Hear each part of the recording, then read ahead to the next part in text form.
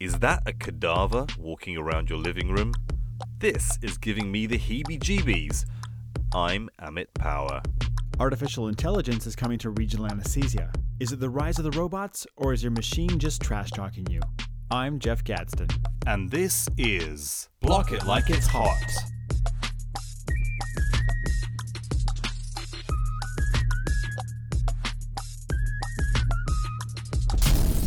Hey Jeff, how you been? We're back here for episode 4, which we have called Gadsden's Gadgets and Pawa's Paraphernalia, our fave bits of kit. How are you, man?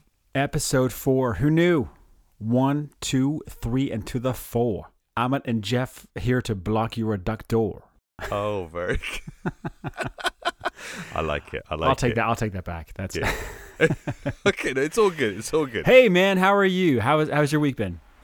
My week has been pretty great, actually. It's been a pretty fab week. I've had a couple of weeks since we last did our recording. So in the last couple of weeks, I've got stuck into covering everything. We've done lots of upper limb, lower limb trunks, and I've even had some trainee-free days. So it was really weird doing the blocks by myself and saying to myself, "Okay, Amit, show me the tip. No, that's not the tip. Show me where you're going, not where you've been." So I was kind of doing the lines that I normally do for my trainees, but to myself. Just for yourself. That's nice. I like it. It's heartwarming. I mean, I feel sorry for my trainees because they're brilliant, but they must get so bored of hearing me say the same stuff again. You must have some Jeff-isms. There must be some things that you say all the time. Oh my God, I shudder to think of the small booklet my trainees could write about my Jeff-isms. A lot of it's unconscious at this point, but scrape the paint off the artery. That's one. I love that one though. I love that one. It's brilliant because it tells you exactly what to do. Yeah. As long as they don't get into the bucket of paint in the artery. That's yeah. And I'm sure they get tired of hearing about unzippering. I never get tired of hearing you talking about unzippering. Well, I don't. I mean, I don't get tired of talking about it. But hey, listen, if any current or former trainees of mine are listening, feel free to chime in and tell us what things we do say that maybe we should stop. Oh, I mean, I definitely changed some of the things that I used to say. When I think back to some of the things I used to say in the past, I don't think they're necessarily appropriate in the current era. So I've had to be a little bit conscious about what I've said, but I'm sure there'll be things that I don't remember that we would hear about. Well, listen, what have you been up to in the last couple of weeks, man? It's been good. Yeah, we actually had a retreat with our regional team, which was just fantastic. So we blocked off most of a Saturday at an off-campus location. Off. Oh, very good. I like that. See, even when I'm not thinking about regional. So yeah, got into a conference room and sort of locked ourselves in and didn't emerge until we'd answered the question, who do we want to be as Duke Rap in the next 5 years? It was great. It was amazing. And I really feel fortunate to be part of an extremely talented, creative, and hardworking team. And we came away with a renewed sense of purpose and a vision for going forward. And then, of course, there was a boozy dinner afterwards and stuff. So it was good. My God, that sounds amazing and very cool. I can imagine that kind of getting together, deciding what you want to do with the future of the department and what difference you want to make. That's fabulous. Yeah. But listen, I've got to tell you, after our last episode, which of course was on knees, I've got to tell you, I had the most amazing experience. I work with the knee surgeon regularly who actually tweeted about this experience. I'm going to share some of it without giving away any patient information. So, you kind of educated and reinforced the Gadsden 27 block technique, which we got sure. some flack for on Twitter, but that's all good. It's all good. But the one thing that I wasn't consistently doing out of that recipe was adding in the anterofemoral cutaneous nerves. So 3 or 4 days after the episode dropped, I had a list and I did the full recipe for a patient who was having spinal anesthesia. And the surgeon I can't remember this ever happening in my career. The surgeon, who's a good friend of mine, Rags, he called me up in the early afternoon and said, "Oh my goodness, Amit, this patient is insane. They're up and about and they're walking and they're pain-free and they're fully flexing and extending the knee." It was an absolute game changer. So it's so good to hear. It was great. Yeah, Wow. that was fabulous. And then, I actually timed. So I had two other fellows I worked with. We talked about the Chris regularly. So the fellow that was doing that was Nuala. So Nuala was working with me for that case. And then a few days later, I had one of my other fellows. This is Maria. So Maria was working with me, and I timed her. Because of course we got some flack about how long it was going to take to do all of these blocks. So I timed Maria, and she did all of the GA blocks, everything plus the lidocaine femoral in 12 minutes. That's not bad, man. That is pretty good. That is, I mean, I told you our record was like 9 minutes and something, so 12 is pretty darn close. And actually, that was the first time that Maria had been doing out-of-plane geniculars. So she really pushed herself. And well done, Maria. I was really chuffed with that. That's amazing. Something else happened that was really exciting. How was your chuff chart that day? My chuff chart, well, I don't know. My chuff chart was off the scale, right? And I'm pretty sure. I called Nuala up afterwards to tell her how excited the surgeon was. So I'm pretty sure her chuff chart was high, and I think Maria couldn't quite believe that she managed to knock out all of those injections, having been prepped in that time. So I think we were all chuffing happy. So that was great. There was something else that I wanted to share. So there's an anaesthetist called Mitch from Newcastle who reached out to us via our Twitter channel to tell us that he had adopted rather our technique for a patient having a revision knee, and he was really, really impressed with the analgesic benefit he had and how much opioid reduction it achieved. So Mitch, thank you so much for listening. So great. And we're really happy that made a difference. Yeah, thanks, Mitch. And I've got a couple more things to say. Last week, I also managed to get out there and I met Rosie Hogg, one of our good friends from the regional anesthesia and POCUS world, and managed to give her one of our Block It Like It's Hot mugs. Nice. Representing. Absolutely. So she was pretty chuffed with that. And then, unfortunately, I'm now in trouble with the theatre manager at Cleveland Clinic London, Ian Coyne, because he saw that I'd given a mug away and now he wants one. So at some stage, Jeff, before the end of this episode, we're going to have to think up of a competition question, mug right? Contest. Yeah. Mug okay. contest. Yeah. Have we got any more shout-outs, Jeff?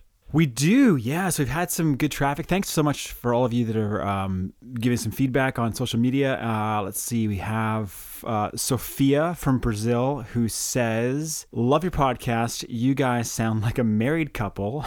Can you fair. Yeah, tough but fair. Can you talk about best tips for teaching students and trainees? Yeah, that's on our list. We're going to do that. It's totally on the list. There was also a message that we got, or a tweet we got on Twitter from Taras Grosh from UPenn, and he messaged us about a recent FDA approval for an artificial intelligence system. So we're going to be talking about that at some stage. So I won't give any spoilers. And then of course this is episode 4, and so Raj Gupta tweeted us and said, "Well, why didn't you call it A New Hope episode 4, going with the Star Wars vibe?" So yeah, thanks guys for jumping in. We should have timed this for May the 4th. Yeah, we should have done, right? What's going to be happening on May the 4th? Well, did you do that on purpose? May the 4th be with you. And there's something happening in May the 4th and May the 5th, what could it 2023. Be? Well, Jeff, it's REUK 23. What could be that God. rhymed? Oh my God, that was a rap. That was the rap there. We're done. Okay. Yeah, so Jeff, REUK 23 is going to be in Newcastle in the UK the 4th or 5th of May. And I know this guy called Jeff Gadsden. He's going to be there. And actually, we may have a date on stage, right? We do. We've got a pro-con debate coming up, and we'll be taking side bets. Absolutely. Please do check out the REUK website. Check out the hashtag REUK23 and book your place. Now, Jeff, before we get in, I've got one joke for you. Okay. I'm scared to ask. Okay, go for it. Jeff, what is an elephant's favorite type of block? Go ahead. A trunk block, of course. God. Okay, that was good. That was okay. Thank you. You got me LOLing here. Okay, excellent. That's good. All right, dad joke, check. So, Amit, what are we going to talk about today? Well, today's topic, Jeff, is gadgets. I love gadgets and cool pieces of tech. So I figured you like gadgets too, right? Yeah, love them. So I figured, why don't we start by discussing various tools that we both use and the potential benefits from them. And I think it would be cool to start with something that I know you've been interested in before, and that is injection pressure monitoring with a view to minimizing nerve injury. First things first, Jeff, do we need to use injection pressure monitoring? Yeah, that's a great question. There's good evidence both in cadavers and animals, and there's some human evidence too, live human evidence, that there's an association between high opening injection pressure and nerve injury. The question becomes, once you begin to inject local anesthetic at a nerve or near a nerve or into a nerve, the damage could be done. And so if ultrasound isn't perfect, and if nerve stimulation, which of course we're both using, right, Amit, isn't perfect. To be revealed. Isn't perfect, then is there something else that can fill in that gap? And we do have, as I said, some evidence that injection pressure monitoring can alert you to a hazardous needle-nerve relationship. It's not perfect. It's very non-specific. You can have high injection pressure for a variety of reasons. Your needle could be lodged in a tendon. It could be clotted with blood. It could be up against a bone, or all other manner of reasons for having high resistance to injection. But it's really sensitive. In compared to nerve stimulation or paresthesia, it is way more sensitive at telling you that your needle is touching a nerve when you go to inject on it. So 15 PSI is a sort of cutoff that we believe, based on the animal and cadaver evidence, is a good sort of cutoff. So if you can keep your injection pressure below that throughout the course of the injection, you're probably in a safe space. You're not going to cause harm. Now, do I use it every case? No. For fascial plane blocks, I don't think there's a real use case there. Even for some of the peripheral nerve blocks, I won't use it. But for the high risk ones, I think interscalene is a great case, and I think popliteal sciatic is a great case to use injection pressure monitoring. Yeah, so it's interesting. So we've had a play with some stuff. So I really like what you've done there. So you're kind of risk stratifying the indications when you might use it, and that kind of makes sense, because I think the problem is whenever you introduce something or a technology into the mix that isn't commonplace, people kind of think it's got to be an all or nothing phenomenon. They're like, either we're going to use injection pressure monitoring for everything, or we're not going to use it. What we don't necessarily do is think, well, actually, hold on, which situations am I really worried about it? So, for example, yes, supraclavicular brachial plexus block used to be my go-to block for upper limb surgery. Oh my God, is this the moment you tell me that you're now team infraclav? Well, I don't want to give it away, but okay. What? Yeah, no, yeah, really? Yeah. So listen, I don't enjoy doing supraclavicular brachial plexus blocks anymore, because even though I considered myself to be an expert at intraplexus hydrodissection techniques, or certainly experienced at doing it. Shudder. It gives me the heebie-jeebies now. Have you used that term already, heebie-jeebies? Yeah, that one I know. Peter Okay, Pointer good. didn't know that one. Heebie-jeebies. I'm all over that. Okay. So actually, we're going off tangent now, but that's kind of the way we roll here. So I had one list when I was by myself, and I had a number of patients all having upper limb brachial plexus blocks or needing to have them. So I went from axillary, supraclavicular, and infraclavicular. I did them all. I sort of ran through them all. And I have to be honest, that the block that made me feel the most uncomfortable was the supraclavicular brachial plexus block, because the way that I do it to get a degree of certainty, decent time, block onset, etc., it was too aggressive. And actually, I still find it too aggressive. So maybe using an injection pressure device would be useful. So I kind of used some of the initial stuff that were produced, the plastic ones that you put in line with your injection syringe, the Be Smart devices, I think they were called. They were okay. An extra piece of kit you had to purchase. I didn't vibe with them so much. But there is a new product on the market. I have no conflict of interest, but it's called the Saphira Safe Injection for Regional Anesthesia device. The Saphira device. Now that is cool. I have had a play with that. It's an electronic or a battery-operated syringe driver that comes with specially fitted syringes. And what that does, it has either a palm operator or a foot operator. So essentially, you can hold the needle and you can control aspiration and injection either by using a palm operator or your foot. And it has a fixed slow rate of injection. And if the injection pressure is high, it won't inject. So that is a cool device. That's cool. Yeah, that is cool. Have you had a play with that? I've seen it at a meeting. I forget where it was, but I sort of, I played with the foot pedal a bit, and I was impressed with the idea that it'll just stop if it gets to, I think it was 15 psi, right? That's right, exactly. Yeah. But what's interesting is, in the same way that you were talking about, if you're in a fascial plane, so I've used it for a whole host of different blocks.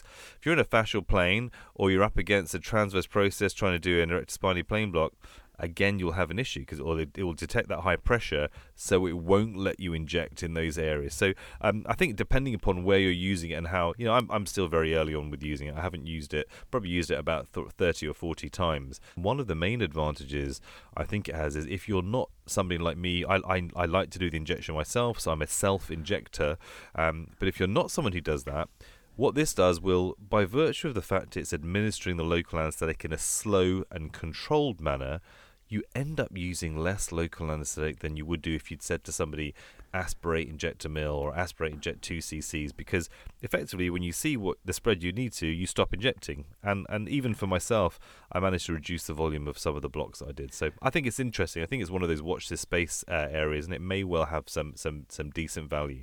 Well, I think you've touched on one of the key points there, and that is you, Amit Pawa, are not always the one with your finger on or thumb on the plunger. So yes, we'll do blocks all over the hospital, and sometimes we have to hand the syringe over to a emergency room nurse who is not used to, doesn't have a hand feel for what's a tight injection pressure feel like. And so that objective sort of stop, or at least a monitor, is very, very useful.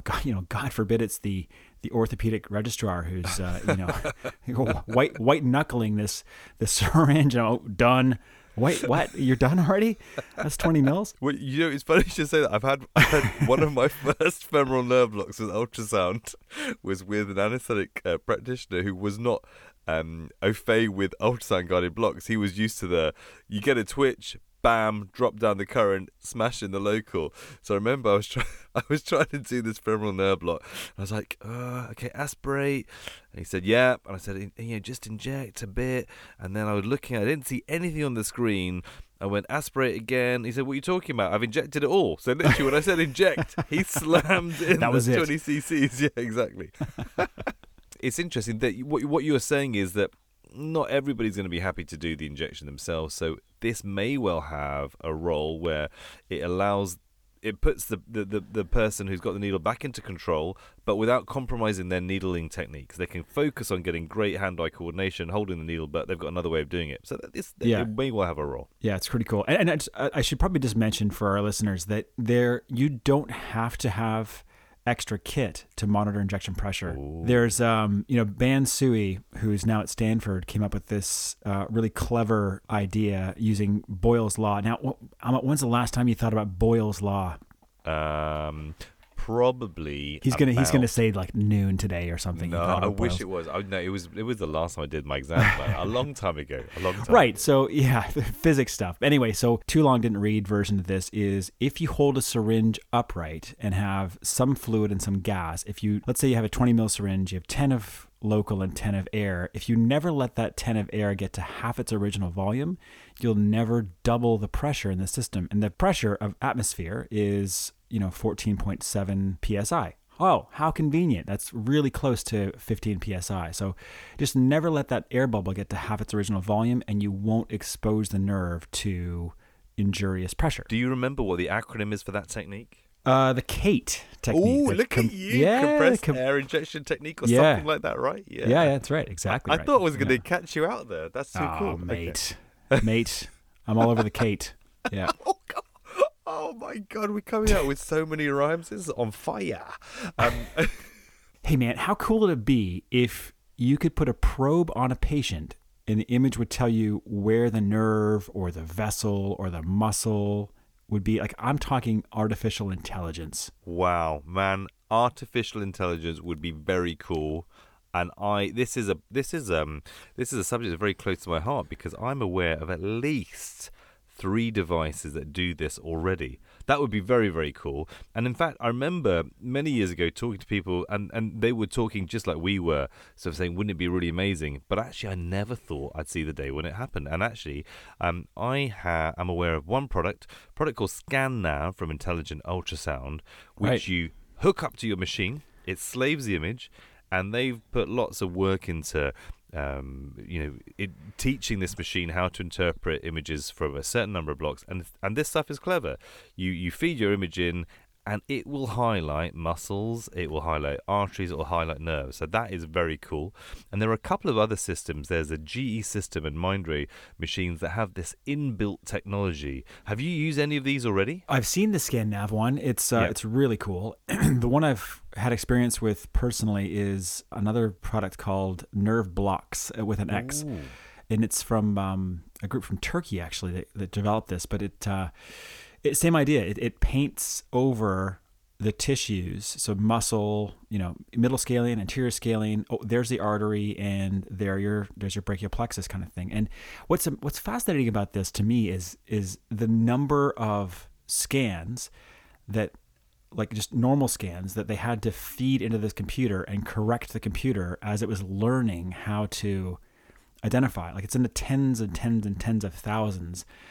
But it's pretty darn accurate. Like it's impressive. It is impressive. Now, what I'm interested to know is how would you envisage this type of technology being used in clinical practice? Because, we currently you go to a course and you'll go to a workshop and someone will teach you something, or you watch a video. How are you going to integrate stuff like this into clinical practice? Where do you see it having a role?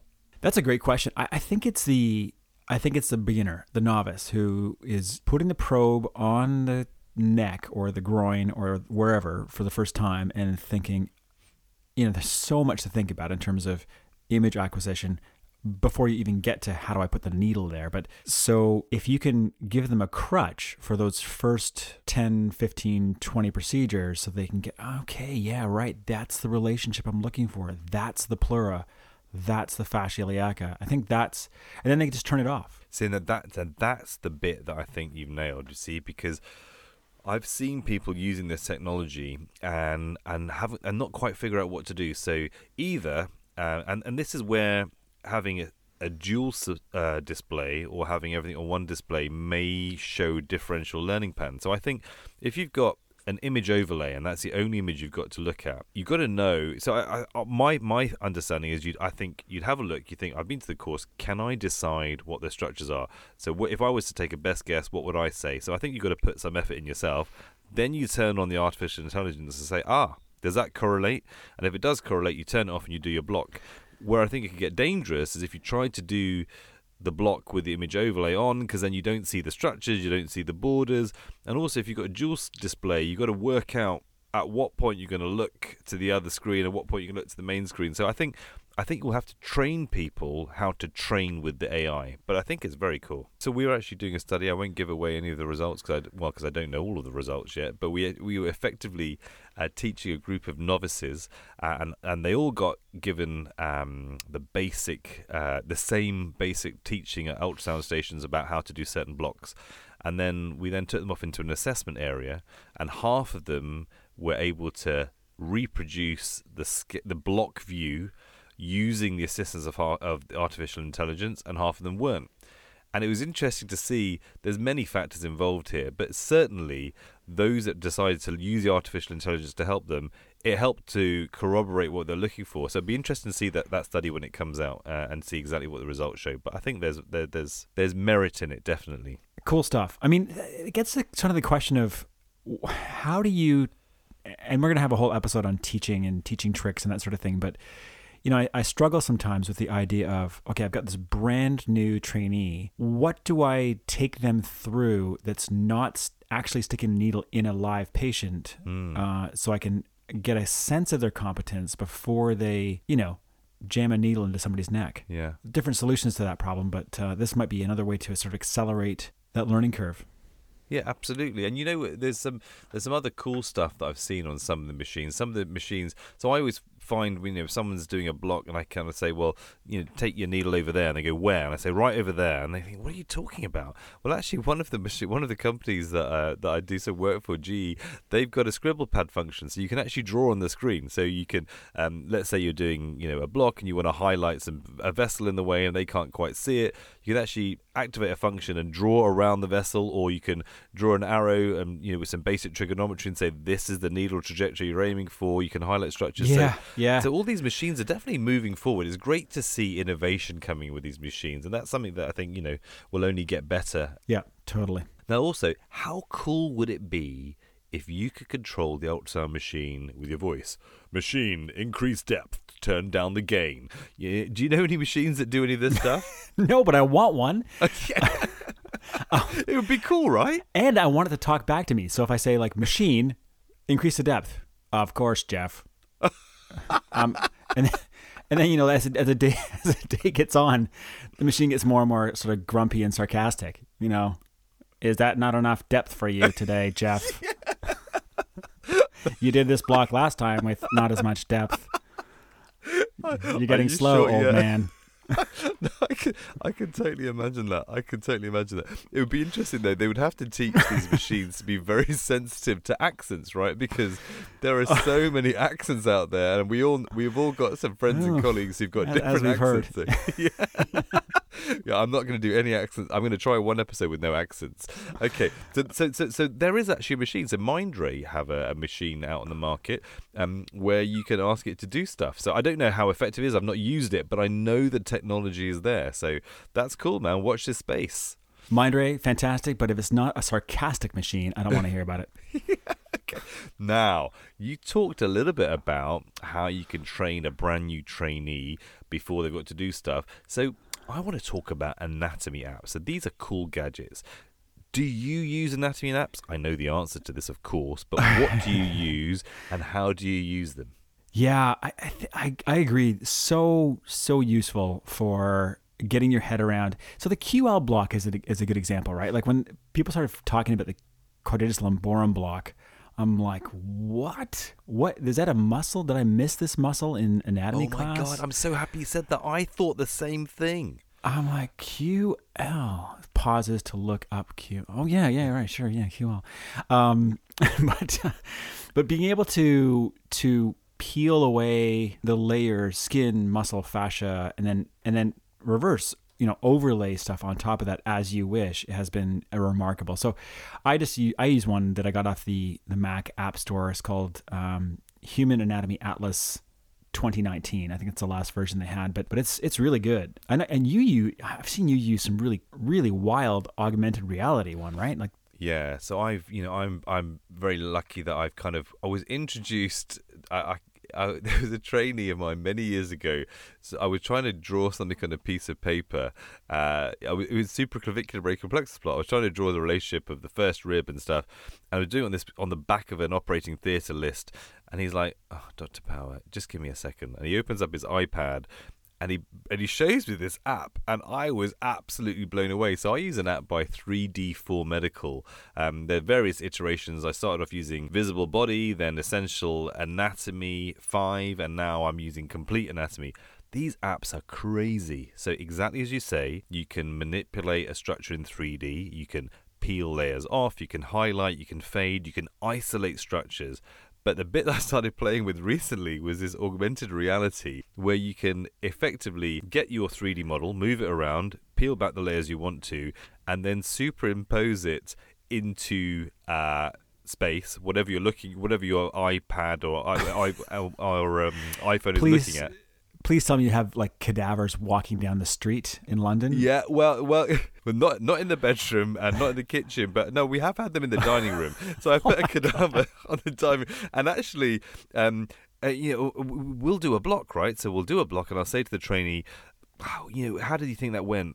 And then I get them to walk through the block using the phone to zoom in on the area where they would have inserted the needle. And I say, you were hitting bone there when you did the paravertebral. That's why. That was you hitting the costotransverse junction. And it's amazing. You can actually peel layers away. And in fact, I did one video on Instagram where I actually walked inside the body. But yeah, there are I remember that crazy things. Yeah. Oh, hey, what was speaking of what was the name of that body again? It was. You mean the really ripped, muscular body that was using that? Yeah, it was Jeff. The guy was called Jeff. That's right. Yeah. And also these anatomy apps, they're great because as long as you give them credit, you can use them in lectures. And I know you use them in your videos, and I use them in my lectures. And it's incredible. It's a really great way to teach, because talking about anatomy sometimes in lectures can be difficult to engage attention, and actually this is a great way to bring anatomy to life. So that's a great bit of tech. I love that. Totally agree. So taking that one step further, like how about VR headsets? So now I know that a program exists for it, and I haven't used it. There's a colleague of mine in London called Boyne Ballou. He has started doing some work with virtual anatomy classes using VR headsets. Now that would be great. Cool. You can have everyone looking at the same stuff you're doing. You're pulling layers away. That would be amazing. So I haven't had experience with that, but I want to. But we've used VR headsets in lieu of sedation. So we've got 3 VR headsets at work at Guy's and St Thomas's, and we've started using it for some patients in lieu of giving sedation for them having surgery under regional anesthesia. And it's really interesting because some patients, it literally, it occupies them. They're completely distracted. But of course, you've got to pick the right scene because you don't want them going on a roller coaster and moving around whilst they're doing delicate hand surgery. Have you guys had any experience with VR headsets? No. It's funny you say that, though, because that was one of the things that we came out of our retreat, was that would be a cool area to explore and see how that could help reduce anesthetic requirements, sedation requirement, and satisfaction and all that kind of stuff. Now, okay, so VR headsets, cool. There's potential there. We know some people that are using them. There are 2 other things that are moving on that are slightly different but linked.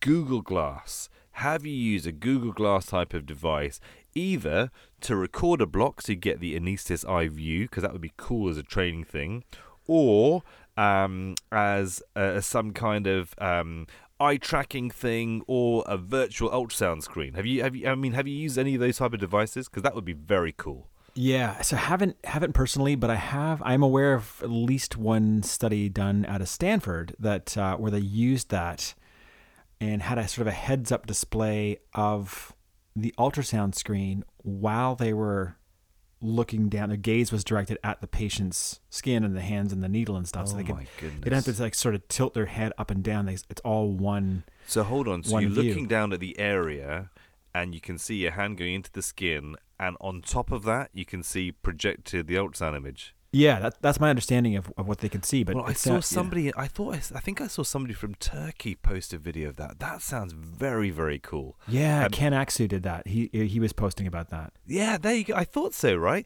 Okay, so I need to get hold of that. That'd be great. So anyone listening from these device companies that would like to loan Jeff and I some of this stuff for evaluation on the podcast, please reach out to us. We would love to do that. Now, what about training gadgets? Because we talked a little bit about learning anatomy. We talked a little bit about ultrasound machines and where they're going, and AI. But one of the problems that we have in the UK is now regional anesthesia. The great thing is regional anesthesia has now become a core part of the curriculum for trainees coming out. So whilst it was in the curriculum before, now it's one of the core 14 modules that people have got to tick off to become a specialist in anesthesia, which means that we need to make sure we increase the level of exposure that trainees get to regional anesthesia.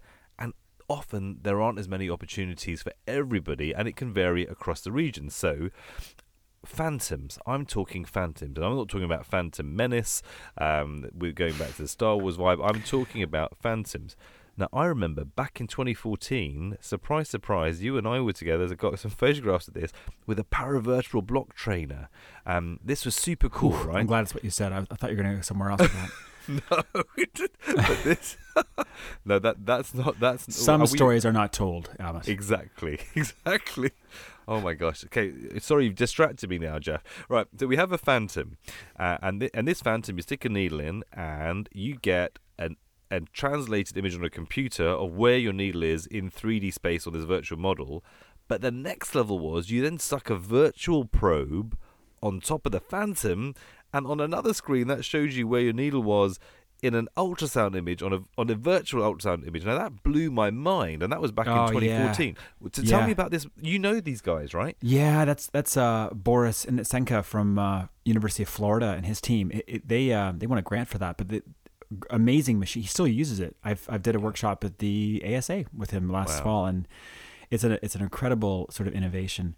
But I do like trainers or phantoms, and there's good evidence to show that if you do something as simple as, a block of gel and you put an olive in the middle of this block of gel, you can accelerate their time to competency with ultrasound guided tasks. But I am a big fan of high fidelity trainers. So it's one thing to use a block of gel, but I think honestly, between you and me, it gets kind of boring after about 3 or 4 times. Like, okay, there's the olive. I'm hitting the olive again. You're all over the olive. Sorry, no, sorry. Never carry on. To have a model that, I want to learn how to do PEX blocks. Hey, here's a trainer phantom that looks like someone's chest wall, and there's the PEC major, PEC minor, et cetera, et cetera. So the best ones I've ever seen are ones made by this really amazing engineer, Robert Nichols from Valkyrie. He supplies Nysora with those models, and they're pretty cool. They've got them for even geniculars. So every single block. Have you they can think really? of. Oh wow. Yeah, he's got one made up. He's like the Steve Jobs of regional anesthesia. Like, he's making these things. I don't think it's actually in his garage, but I picture him in his garage, like pouring liquid latex into these molds and that sort of thing. And I know he's used his wife. He takes like CT scans of his wife somehow, or don't ask me how this is done, and then he uses those to make like their actual. He made some paravertebral models for us, and they were basically his wife's back. Wow. Yeah. See, I've seen these. I haven't had a chance to get my hands on them, but I'm guessing they're not cheap. But I'm going to say something interesting. One of my regional anaesthesia UK colleagues, John O'Womack, at REUK and ISURA, the joint meeting in 2022, he brought along one of his colleagues, a medical student, who 3D printed a spine and embedded it in some gel. And I tell you what, so it was a paravertebral trainer. It was really good. I agree. High fidelity trainers, I think, are the way, because that's right. You can teach somebody to get all over the olive. Sorry, you can teach someone to do that, or to chase a shoelace, or whatever it may be. A chest drain within phantoms, but it's not real life, or it's not close to real life. But if you can teach somebody and use artificial intelligence, get them to highlight the anatomy, and then say, right, now I'm going to get you to needle the same thing on this thing, and actually if the phantom looks like the real thing, hey, that's almost as good as doing the block. Yeah, there's some phantoms you can actually inject into, and of course they have meat models. In fact, in North Carolina, mate, what we do here is we'll take a big old piece of pork butt, and then we'll stick a needle in it, and instead of saline or local anesthetic, we'll use barbecue sauce. And when we're done with the pork butt at the end of the workshop, we'll just throw that sucker right on the grill. And you're killing 2 birds with 1 stone, man. This is efficiency. Are you serious? No, but I wish. I wish one of these days. One of these days. Oh my gosh, that would be brilliant. I would love to. That would be brilliant. Okay. Oh my gosh. Okay, I've got one more cool thing that I've seen. So the same company that we talked about, Intelligent Ultrasound, they have a needle trainer. Now check this out. You stick an ultrasound probe on a neck and you generate an image, and then they've got this virtual needle. It's like one of those fake swords. So, contact with the skin and the sword retracts into the body. This is the same device. So you've got the whole like this pen thing with a retractable or a compressible point. And then you place that probe, that fake needle on the skin, and you'll get an image on the screen that will show you exactly your needle going into the image. So as you push the needle on the skin, it retracts into the body, but on the ultrasound image, you see this virtual needle come out. It goes in. It's Okay. like doing a block on somebody without ever doing a block on somebody. I can see the prank potential here. Like that. Completely. I impaled myself. But no, I haven't. But do you know what? So I had a play with this, a very quick play. And I think this could be one of the ways that you could address, you might work in a center where they don't necessarily do a lot of paravertebral blocks or paravertebral blocks, and you might want to you've got the know-how to teach it, and you might want your trainees to have a play at doing it. This would be a great way to start someone along that path. So I think this is a perfect example of where technology is taking us that will ultimately benefit our trainees and our colleagues that are wanting to learn more regional. Yeah, I totally agree, and it reminds me of something else I've seen. There's a company called Izano, and they make an ultrasound machine that was one of the first to have this sort of needle trajectory prediction tool. So you could they used a magnetized needle, and as you got close to the probe, it would show you where your needle was going to cross the beam and where it was going to intersect with the tissues at different depths and that sort of thing, which is really, really amazing. Yeah. So how does it work? So as you make contact with the skin, it would show you, if you were to carry on going in that trajectory, where you'd end up. Yeah, and so you could actually touch the skin and then sort of wiggle the needle around and see the lightsaber, for lack of a better term. There's a lot of Star Wars. To stick with the Star Wars theme, yeah. You can see the lightsaber sort of wiggle around in the tissues, and then as it crossed the intended target, you can say, okay, that's my trajectory. I'm going to sort of drive it in now. But more than that, it gave you a three-dimensional sense as well. So it changed color as you were getting closer out of plane, so that you could say, okay, I'm about to see my needle tip. Ooh. There it is. There's my needle tip. So that's cool. So that's been around since at least 2013 that I can think of, but which is really neat. And I think of that type of technology has been adopted by or licensed to other ultrasound manufacturers. Very cool. But what I saw and have played with in the last year that also came from Izano was a fake ultrasound probe that looks and feels like an ultrasound probe, connects up to a laptop with a USB port, and then you can use a same magnetized needle, and you can simulate any tissue using their app. So, PEX, ESP, whatever. What? And then you can practice either in midair, or you can get a piece of meat or just a regular old gel block that doesn't have the high fidelity, and it looks like on the screen that you're actually, driving the needle in. That is nuts.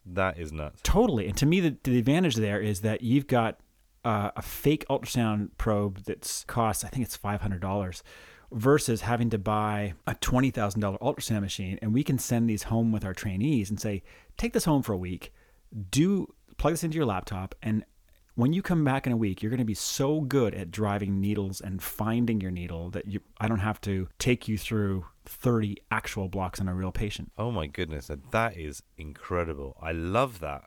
I really love that. Very cool. And that's I want to get my hands on that. Now I've seen.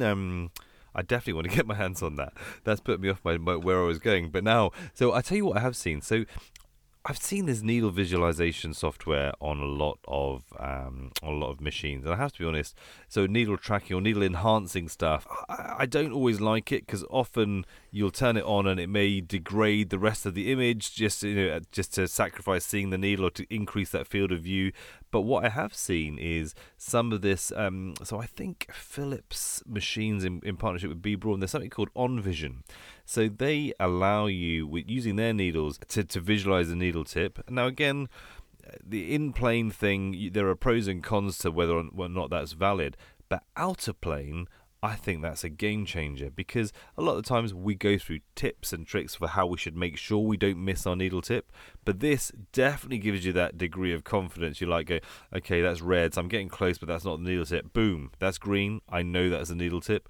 And I did have one situation with an in-plane technique. So I had a trainee who was very early on in his paravertebral training, and he didn't get a great view. But we were using the OnVision stuff, and it was showing me that his needle tip was near. So he knew exactly what he needed to do, what angle he needed to move the needle to bring it in, because it went red, red, red, green, and then we saw the needle tip, and then he proceeded with the block. So I think there is a potential to use it. I don't like the idea of being reliant on technology to identify your needle. I think that's one potential disadvantage.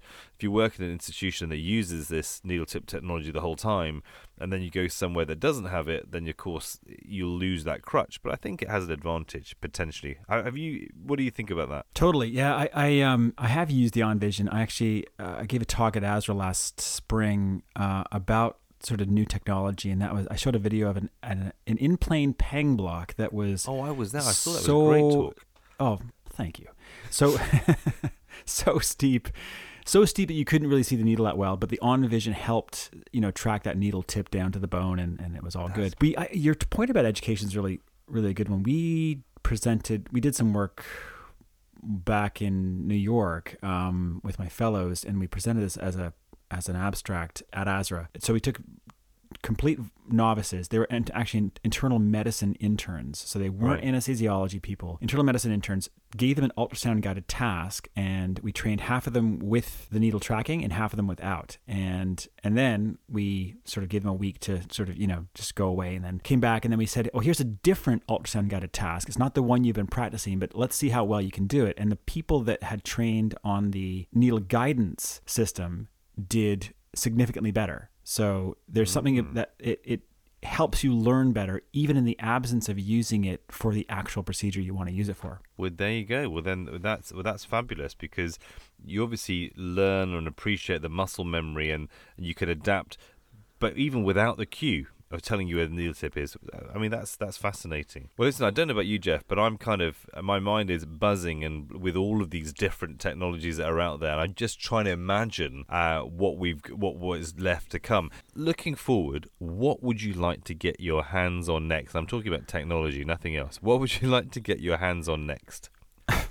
Obviously, I want a robot that does my job for me, so I can sit at home in my robe and slippers, drinking a coffee, and say, robot, do the block. Can somehow somebody work on this? Do you know what? It's not going to be long. I'm sure you've seen. But is there anything else? I think I would want to get my hands on this Google Glass thing that projects the ultrasound, or whatever, projects the ultrasound image ahead of me. That would be what I want to get my hands on. Anything you particularly want to get funky with, as they say? I think I want. Well, lots I want to get funky with. That's a different show. The VR stuff, I think that's really cool. I want to give that a go. Yeah. Well, it sounds that will fit in nicely with your jute wrap mission for the next 5 years. So that'd be cool. Right. Well, listen, we want you guys to let us know what you think. If you've had a play with a cool piece of kit and you want to tell us about it and share it with us, please hit us up on our social media. So we've got a few ways they can get in contact with us, right? So I'm going to go first this time, because you always get the easy stuff.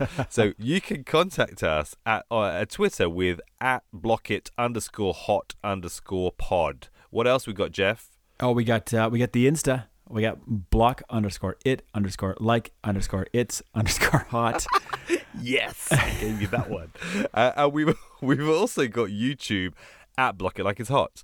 So please send us videos, send us photos, give us questions, give us comments. Use the hashtag Block It Like It's Hot without the apostrophe, and get involved with conversations online. So what have we got to say? I think we got to tell. There's only one thing we end the episode with, right, Jeff? Every time. Till next time, we hope you all block it like it's hot.